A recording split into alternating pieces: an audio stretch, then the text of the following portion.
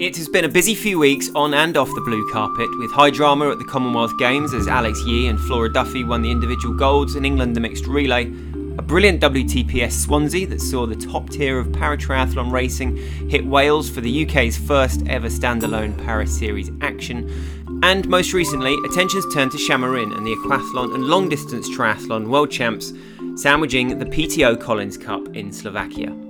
The first and last of those races saw a certain Hayden Wilde in the spotlight, and it is to New Zealand that we turn for this episode of the World Triathlon Podcast to discuss all that and more with the man who has helped to steer a raw multisport talent that he spotted back in 2016 into a World Championship contender and Olympic medalist. Hope you enjoy it. New Zealand's Craig Kirkwood was an international runner and Ironman triathlete himself before taking up the mantle of elite coach, honing the talents of Hayden Wilde and runner Sam Tanner to name but two. Wilde's ascension has been as eye-catching as it has been exhilarating for the sport, and you suspect the best is still to come from him. So Craig, welcome to the podcast. How are you and where are you? Yeah, thanks very much for having me on. Yep, I'm back in freezing cold of New Zealand winter at the moment, so spent the last kind of 8 weeks or so in Europe in the summer, and now I'm home in the cold. Wishing I was back in Europe. The roaming continues then. How much is there such a thing as an average year, and how much do you spend in Europe or indeed chasing your athletes around the circuit, and then how much do you get to be back home? Yeah, like the times away are pretty limited. I try not to get away too much, but pre-games it was good to get away and just have a stint with Hayden prior to the championships, and it was definitely worthwhile. So, but yeah, I mean, I try not to get away for too much of the year. I said in the intro that we suspect the best is still to come from Hayden. Is it? Oh, I hope so. He's been progressing every year that we've been working together. So from 2016 through to now, and I don't see any reason why that ascent should slow down. How is the stable at the moment for you? How many athletes are you working with? And I mean, presumably that's a huge part of the reason why you need to spend time back home as well, right? Yeah, that's right. Yeah, so I have a group of adult athletes, we'll call them, a mix of runners and triathletes, and they probably number about 25 or so of them, and then I've got a junior group of about 15 or so who just kind of high school age kids who are either runners or triathletes and kind of working their way towards their goals. So it keeps me busy, and it's part of the reason I like to be home a lot of the time, but also got a family here and other obligations. So kind of be here for them as well. Yeah. So CK coaching, what kind of variety of or range of talent and sort of level are you working with there? Oh, look, to be honest, like when I first started coaching, it was all just about helping anyone who had a bit of a goal and a desire and a bit of passion and wanted to try and better themselves. And I've tried to maintain that level as well as much as I can. So I've got some guys who he ran not quite a PB, but close to his marathon PB last week, and it was 3 hours and 52 minutes. So and then for someone like him right through to Hayden or Sam Tanner, who's one of the best in the world. So it's a huge range, but I find both ends of the spectrum equally as rewarding. I just love seeing, people just achieve their goals and just, being stoked with how everything's going. Yeah, that's what kind of drives me. Yeah. But I mean, at the same time, the world of an Olympic medalist and just sub 4 hour marathon. I mean, that's got to test your skills as well, right? I mean, how do you keep on top of, and at the same time, for those people you're coaching at that other level, to know you've got that in the locker and being able to convert that sort of talent is got to be very exciting for them as well. Yeah, I mean, it's awesome working with the whole spectrum, and I like I said, I really enjoy just helping them get to where they want to go, and obviously their trainings are hugely different. But when everyone's here in Tauranga, mainly during the summer here, we have those same two athletes on a Saturday morning doing a workout, maybe not together, but on the same bit of road, and so we try and keep it pretty normal for everyone, and that they're just doing their workout at their own level, and just there's groups of people who go off and do the session, and not everyone can run as fast as Hayden or Sam does. So, what to take it back to you coming out of being an athlete yourself and into coaching, what was that a path that fairly quickly became an obvious one that you wanted to go down, as the athletics career was kind of dropping back, or were there specific circumstances that made it the logical progression, really? Yeah, it was probably just a natural progression as you get older and slower, and injuries start to creep in. You start to find other avenues, and by that stage, I'd already started, helping some people casually, and then, before I started forming my own business and operating, as a full-time coach, and then once, as you get more and more athletes, more and more attention has to be given to them. So your own kind of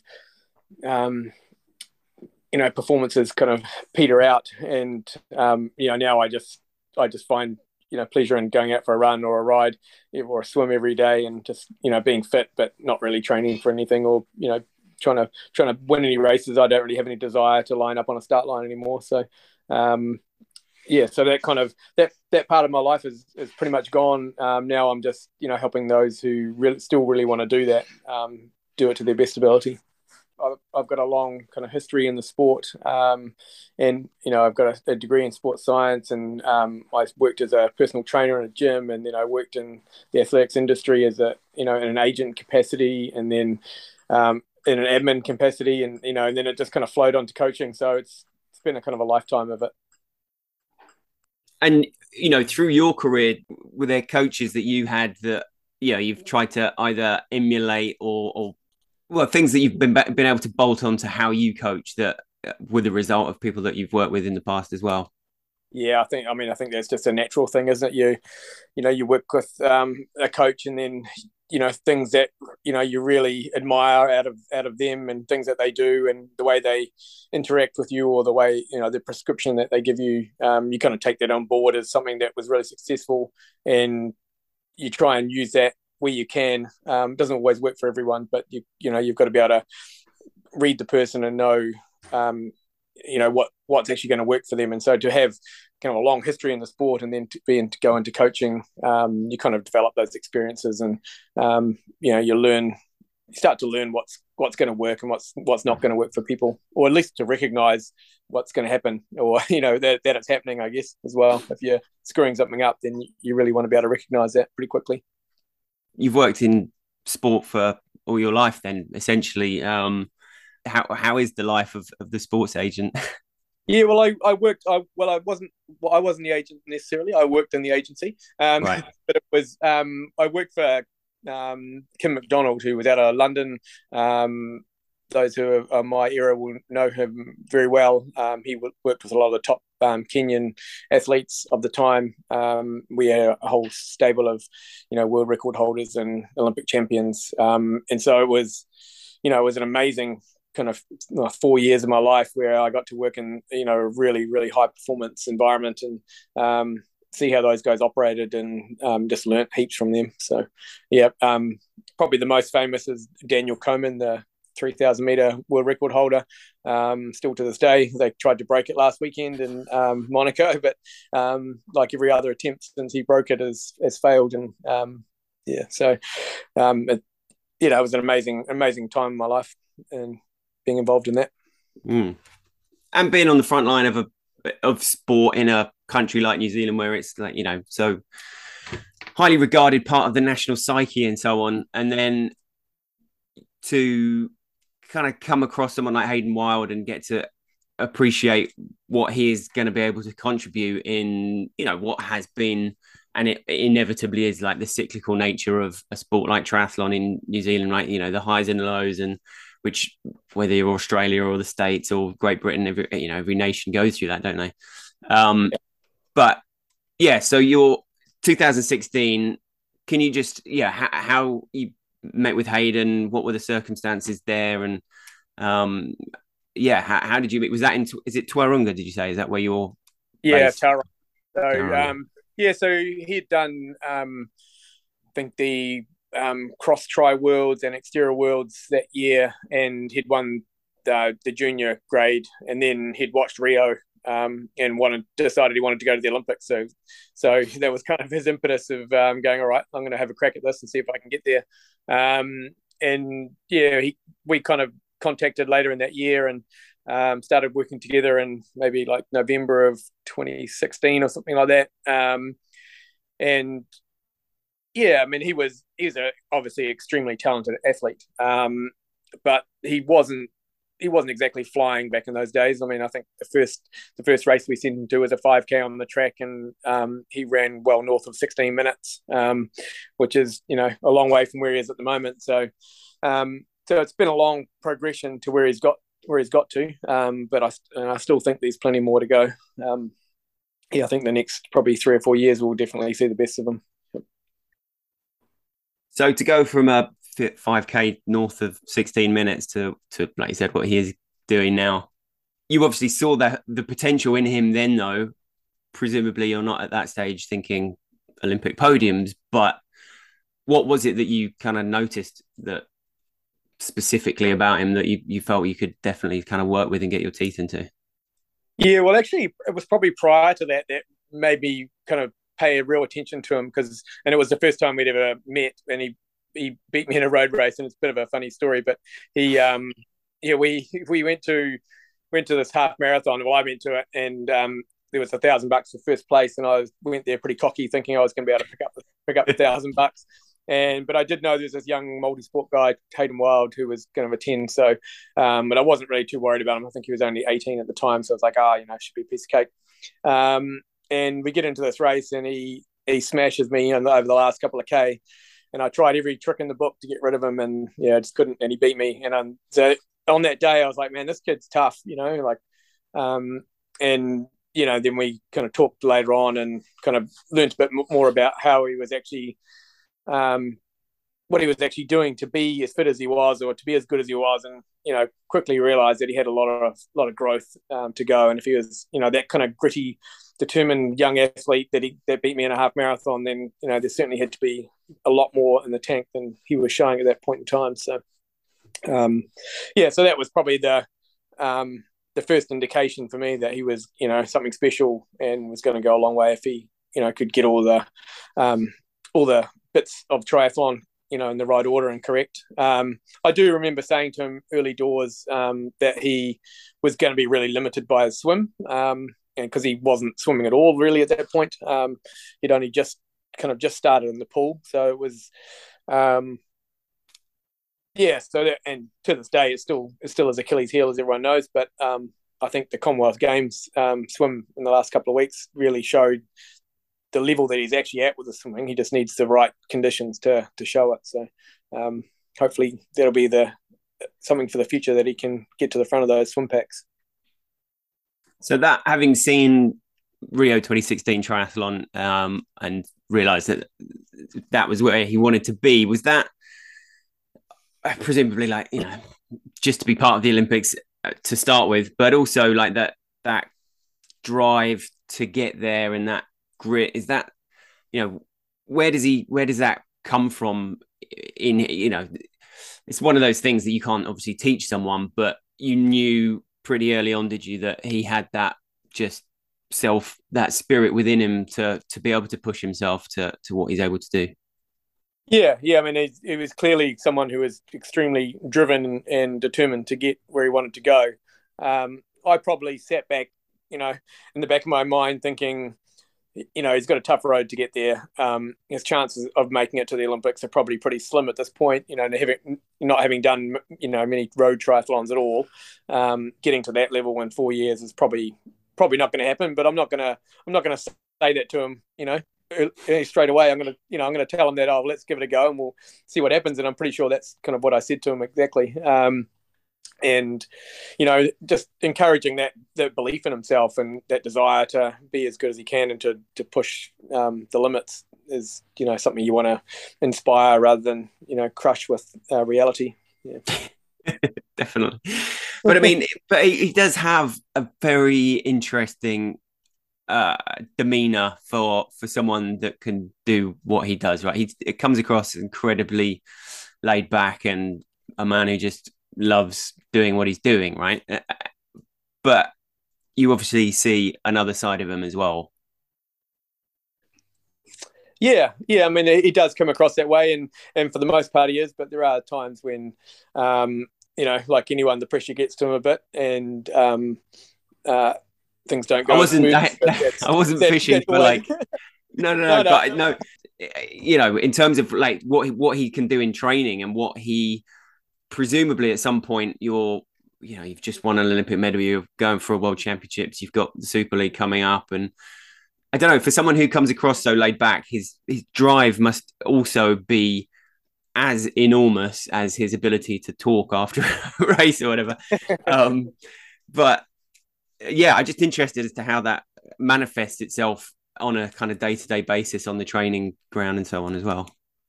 Yeah, well, he doesn't. I mean, something I encourage him, but he doesn't put limits on stuff. Always, willing to give everything a go, and not afraid, to have a crack at a really hard session or, line up against anyone in the world. He's not scared to have a go.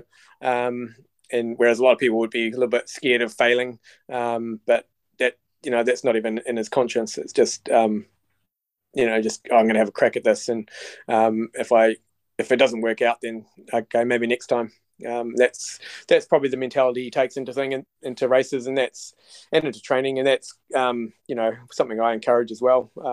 Sam Tanner is exactly the same mentality around his racing and training. So yeah, they complement each other really well. And as part of the beauty of triathlon, I suppose, is the physiological differences between that. There is no off the peg athlete, right? So your background is in sports science as well. Like, how much, I've interviewed Harold Fighton, I've interviewed Ian O'Brien, and both coming from quite different opposite ends of the spectrum in terms of the science that they bring into it. What is it that you're measuring in Hayden? Yeah, interesting, because I mean, even though I do have a sports science degree, I don't think of myself as a coach who coaches with a lot of science. So I tend to think of myself, and it might be a bit stupid to say, but more of an artist than a scientist. And I think it's a little bit different from a lot of coaches out there, and I tend to want to hear how they're going, how the training went, how the session felt, rather than looking at the numbers. Because I think a lot of times, you can have that conversation and they will tell you what, how something has gone, and then you can verify it with the numbers. But if you just read the numbers alone, it doesn't always tell you the full picture. So I think I take that approach more often than not. And we don't use any metrics for their running. It's all just based on on pace or time and distance. Like, we know that we don't use heart rates or any power pods or anything like that. So a little bit old school in that capacity probably, but it tends to be working. So we won't meddle with it. I think there's always a time and a place for digging into some data after a session, but it's not every session needs to be like that. So yeah, time and a place, I think. When you see, your Blumenfelds and so on, and going in the laboratory and testing everything to the max and so on, like where do you stand on that as far as like the future of the sport goes? Is Alex Yee and Hayden's performances kind of proof that you don't have to go down that route and you can rely on natural talent as well, and so on? Or what's your perspective there? Yeah, I mean, I think there's more than one way to skin a cat, as they say. So obviously the Norwegian approach is to I was going to say something I probably shouldn't say on a podcast, but it's to use a lot of science. But I don't necessarily think that's the only way to do it. So and it has been done for a long time where people haven't used that degree of science. I know it's all on trend at the moment, and a lot of people are trying to find ways to mimic what they're up to. But I don't think it's 100% necessary. So Hayden went into, or started 2020 having had, I guess, like a couple of his breakthrough races almost to that point had been a couple of brilliant mixed relays. But to go from there into lockdown and then come out and get your 5th place in Leeds and so on, what particularly when on the surface lockdown looked so difficult for athletes from Oceania, not being able to kind of get out there and use those opportunities, those few opportunities that there were to race. So were you able to take him aside and use it as a positive? Yeah, so one of the big things is that we were locked down in New Zealand. We were basically locked in the country for pretty much all of 2020, and it wasn't until 2021 when he was able to get out and go and race, and that was that race in Leeds. But I think what it did do over that time in 2020 is it allowed us to just reset and just create a massive base. So he was just training week in and week out, big mileage, just doing the things that he needed to do to be as strong and as robust as possible. After the Tokyo test event in 2019, we knew he can get to the front of the race. We can be there, we can be competitive, but we just need to be able to finish those races off. So it was, get on the track here in New Zealand, learn to be a bit more tactical, be astute in the racing, learn your craft, and try and deliver a performance at the end of that race that can win a medal at least. But that's not easy to do on a track as well, right? No, it's not. And we had all of New Zealand's top runners back in New Zealand, so it was a really good environment for him to be able to get into and learn some racecraft. And his good friend and training partner here is Sam Tanner, who's just ran 3:31 1500. So anytime you can better him over a track race at any distance, you're doing pretty well. So those two work really well together and complement each other. So that period was awesome in that respect. It was really difficult not being able to race pre-Tokyo. We only got permission to leave the country to go to Leeds very late in the piece. So it was only about a month before Leeds that we were given the green light to be able to travel. So it was a kind of bit of a rush job to try and get ready for Leeds. And then it was get there and then try and see what kind of form you're in, how hard can you make it, how hard can you push on the bike, how hard can you go out on the run and still survive, and what does the base fitness look like. And it looked pretty good, like it wasn't the smartest way to race, but it certainly taught us a few things about his level of fitness and the performance on that day. So then we spent the next whatever it was, 6 weeks or 5 weeks getting ready for Tokyo and just fine tuning what we needed to deliver on the day. So, and if Leeds, what was the plan B if you hadn't had permission to go there? I mean, it would have just been stay in New Zealand and then direct to Tokyo, and just not having had that experience alongside the best to base the next block off. Yeah, we had permission to go to Australia, so the rest of the New Zealand team went to Australia in that period, and they were there and they did some Oceania Cup racing, which was a pretty good level, but it's still not World Series level. So that would have been Plan B to go there. And a lot of the reason it was good to go there for them is to get out of the New Zealand winter. And Australia's always a little bit warmer than here, so winter here is pretty rough. It's kind of 5 degrees and raining right now. So. I'm from the west of England, so I can feel that. A summer's day for you. Yeah, exactly. And was Sam also in Tokyo? Yes, he was. Yeah. Yes. And was that his first Olympics? Yes. So your two first Olympians, and obviously under normal circumstances, you would have been there in a heartbeat.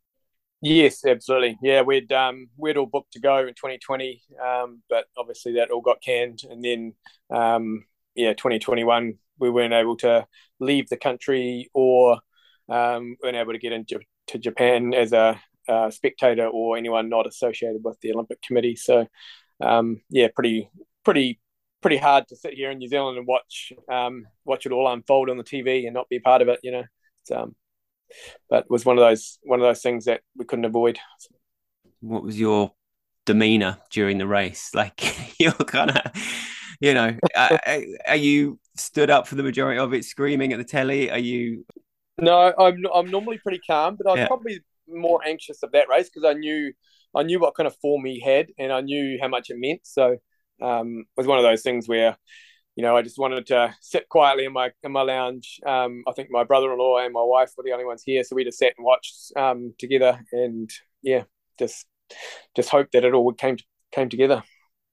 Could you see Hayden there when the interview came on and so on? Like, was there like a long wait after before you could kind of effectively get what you would normally get after a race, which is a bit of feedback? And obviously, it's not direct to you, but still, just to know where he is after that race must have been foremost on your mind as well, really.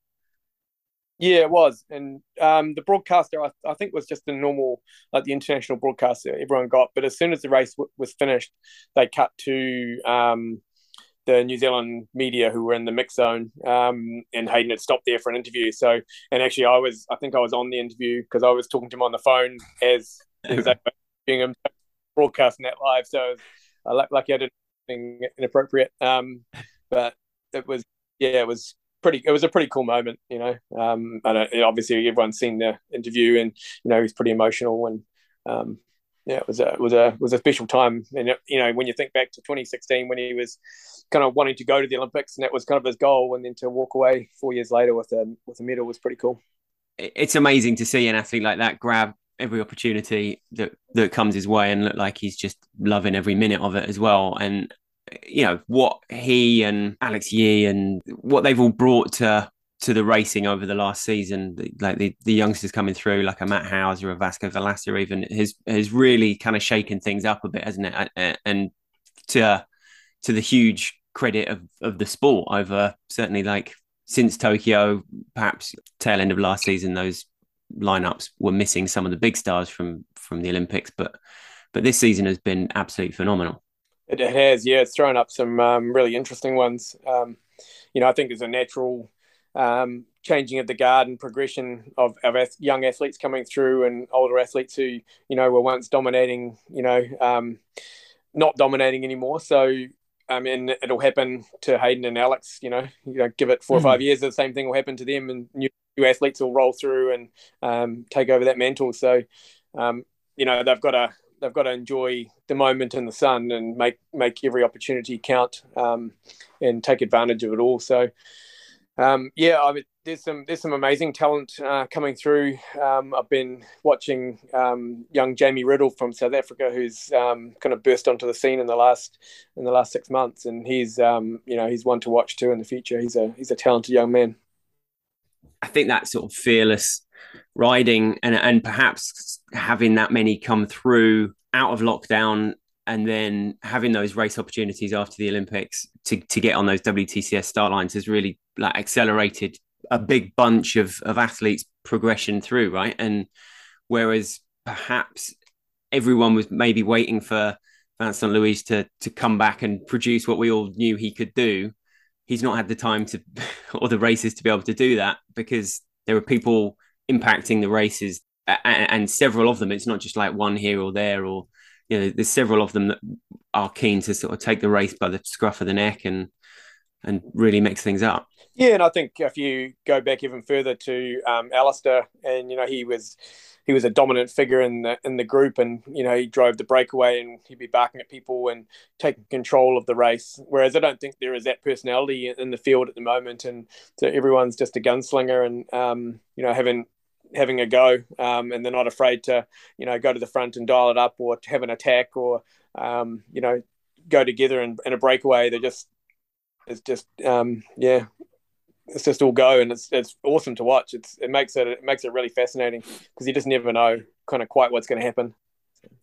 Jamie was on here a couple of weeks ago, and he said Alistair was very much the sort of the inspiration behind. There may not be any Alistair style gunslingers in there at the moment, but they're all very much influenced by that, what he was doing, right? And that has kind of fueled the way they cycle. And Hayden very much influencing that in a very short period of time as well, right? I mean, his bike skills are up there with the very best, and some might say he takes the odd risk where, because of that ability, he's doing things that a large pack maybe isn't used to, and that can cause its own problems in some senses as well. I mean, by his own admission, what happened in Leeds was hugely unfortunate, but he's racing hard and fast and taking lines that perhaps other people can't.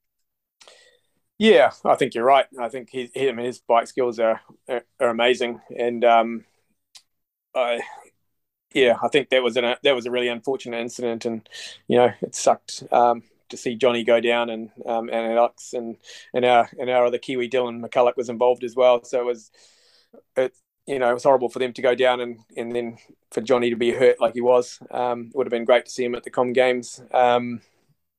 But it is bike racing. Those kind of crashes happen every day in a large peloton in the pro UCI circuit. So I guess people's level of riding needs to be at the right level, so that they're not getting mixed up if they if they're not in the right place at the right time or not paying attention. So the mental toughness, again, that something like that will add to his racing.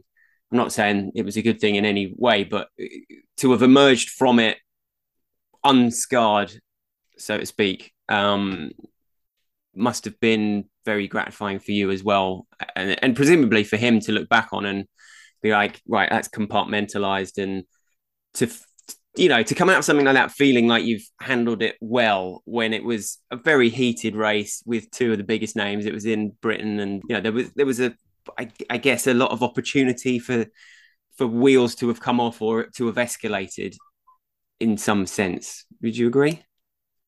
Yeah, and he handled it well. Certainly immediately post race, and then after that as well. I think it did. It did affect him. He was genuinely upset. After the fact that those guys had went down and got hurt, and I don't know. I've never seen the footage of what actually happened, so I can't even comment on did occur. So yeah, but I think it's he'll take that into his future racing, and hopefully it doesn't happen again. Hopefully no one else crashes, but I'm sure they will. That's what happens in bike races. Yeah. No, but I mean, I think he was obviously upset, but it came across as genuine, and it's not every athlete that would have perhaps held himself up quite as well as he did after that, and I think that's all credit to him. Yeah, very mature way to handle it. And another race in which the talking points in both the men's and women's were numerous, and you had Vincent, going into the barrier, that is something that nobody ever would really thought was a Vincent thing to do, right? And I wondered if that was another, just those little things that could be the product of the kind of pressure that he feels under by your Haydens, your Alex Yees and Jamie Riddles and so on. That, I don't know if you just had a sort of take on that. It just seemed like such an un-Vincent thing to do that, obviously kind of enhanced what was a pretty spectacular moment anyway. Yeah, I mean, that was a really, really bizarre thing to happen. And I did look at it at the time and think, even the breakaway itself with him and Leo, and I looked and I thought, these guys, it's a very calculated move, and they're definitely trying to distance themselves from those guys who have outrun them in the last few races, and working hard together on the front, and then to make that error probably just indicated the pressure that they were under to deliver what they wanted to on that day. Didn't quite come off how they wanted it, but that was a very strange situation. I don't know if there was any chatter between those two before they got to that dismount line, but it certainly didn't be communicated very well. How, for another major games, the Com Games build up, how was your approach to it? Was it seen as, obviously the world title, the Super League, it was Com Games up there with them in terms of kind of goals for the season and what you wanted to get out of it? Yeah, for New Zealand, it's a pretty big deal, much like it was in the UK for the general public.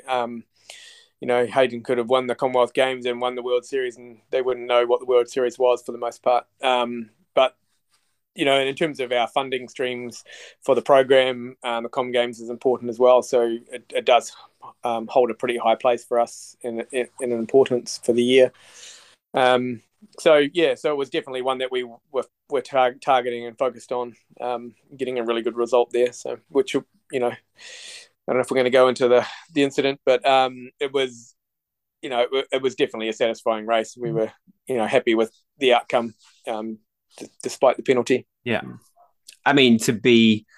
It was an unusual position for him to find himself in, and presumably one that wasn't as planned for. I don't know. If you're used to being the chaser and suddenly you're the chased, that's got to throw your race tactics quite upside down, does it?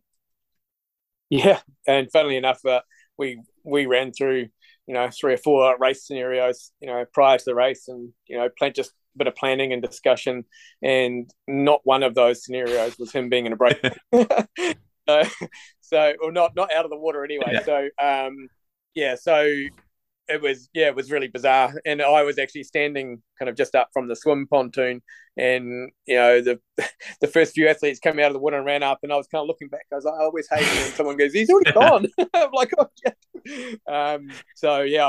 I didn't anticipate that. I'm sure he didn't expect to be there either. But yeah, it was a fantastic swim. But it does show the work that he's done. And he is actually a really capable swimmer.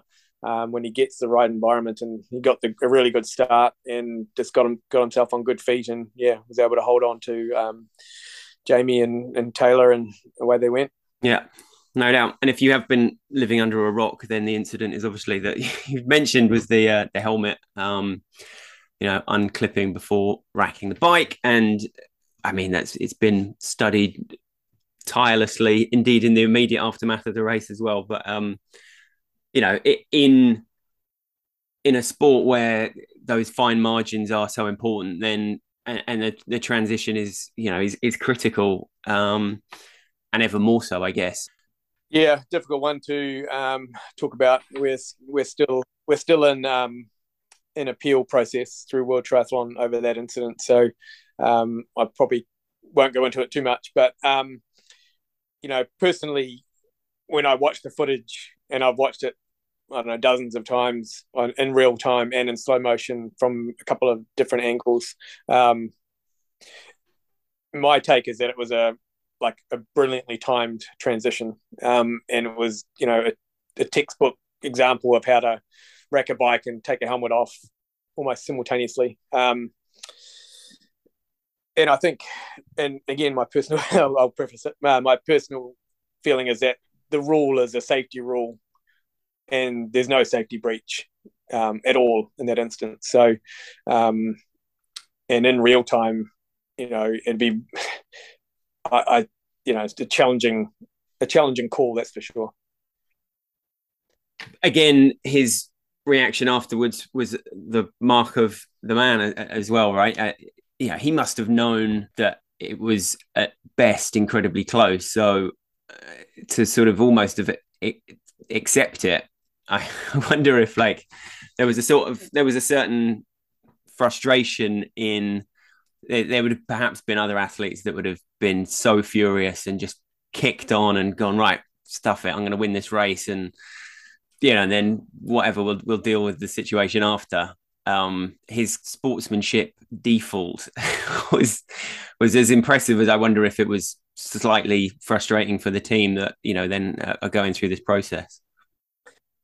Yeah, he wouldn't have known, because I shouted to him just before the end of the first lap that he'd had a penalty, but he wouldn't have known what the penalty was for. So he would have kind of gone into that second lap having no inkling of why, he'd been given a penalty. And because in the board it just said a violation, so it's just no, he was number whatever it was, number one, I think it might have been 1V, so it's just a violation. So he had no idea, what the penalty was all about. So he, just had to change his game plan, and he probably knew at that point when I told him that Alex was going to win the race, because he had to serve a 10-second penalty. So, it definitely had a massive impact on the outcome, and I certainly on a personal level was really disappointed that we didn't get to see, the showdown that we were, that was going to be delivered up for us in that last lap of the run. So, yeah, but maybe next time they race. Almost certainly. I mean, yeah, those two in action at the moment have certainly been bringing the entertainment, and the spotlight on Hayden has been, incredibly strong. How, those specific incidents, whether it was the crash in Leeds or the way he responded to the Com Games penalty, again, have shown the maturity of the fella. He's now certainly among the favourites to be world champion this year. He's got the Super League coming up. And how have you seen him responding to what is like a very sudden burst into the absolute spotlight, and being, there's nowhere to hide when you're at the pointy end of those races, when you're the one dictating, when you're the one taking the gold, and then the subject of the chatter and the dissection of the races and so on. Is that something that he's reveled in, do you think? Look, I don't know that it actually bothers him at all. Like, I think he kind of gets on with the post-race kind of interviews and, any kind of requests for media and stuff, and just gets on with it, and then puts it behind him and start, focusing on what the real objectives of the season are. I don't think he spends too much time dwelling on that kind of stuff. And what are the goals for the rest of the season? How's it panning out for him? Oh, he wants to win everything is what he wants to do. He's got that, like, kind of, right, if it's put in front of me, I'm doing it kind of vibe, is he? Yeah. He'll race you to the kitchen. He he's obviously got Collins Cup this weekend. So that'll be a really interesting kind of challenge for him, something completely different. And it'll be. I really have no idea how he's going to go. It'll probably depend on who he's matched up against, I think, as to what kind of performance he'll be able to deliver there. And then after that, Super League, and then on the World Series final. So it'll be, that'll be the end of the season.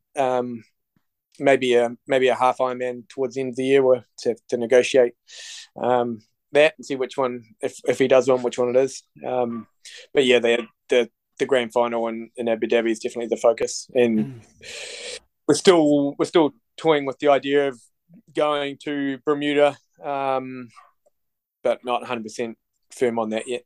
Yeah. Be interesting to see, where the challenge comes from. I'm anticipating Alex will go to Cagliari and to Bermuda to draw level 1 points, and then it'll be a showdown in Abu Dhabi. So yeah. Your sort of end of season debrief and look back and so on after last year, the season of seasons. But then is that a period that you always quite look forward to as well with your athlete? Obviously, somewhat dependent on how the season has gone, how much you look forward to it. But these kind of cycles that you inevitably go through, that's got to be one of the best parts of being a coach, hasn't it? Like looking back at what you've done, what you've implemented, and what you want to do next, and getting the buy-in from the athlete to go on that journey with you.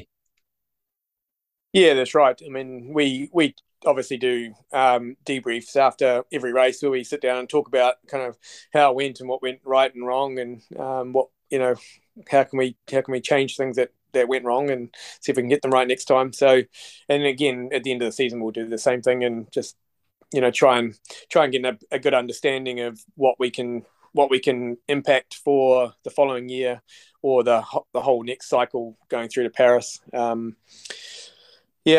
which is always an interesting challenge. Sometimes you have such a good season and you're like, well, what is there to fix? But there's always something to fix, because there's always a new gunslinger coming to town with some new weapons. So we need to make sure that we're keeping on top of those guys as well, and knowing what's coming.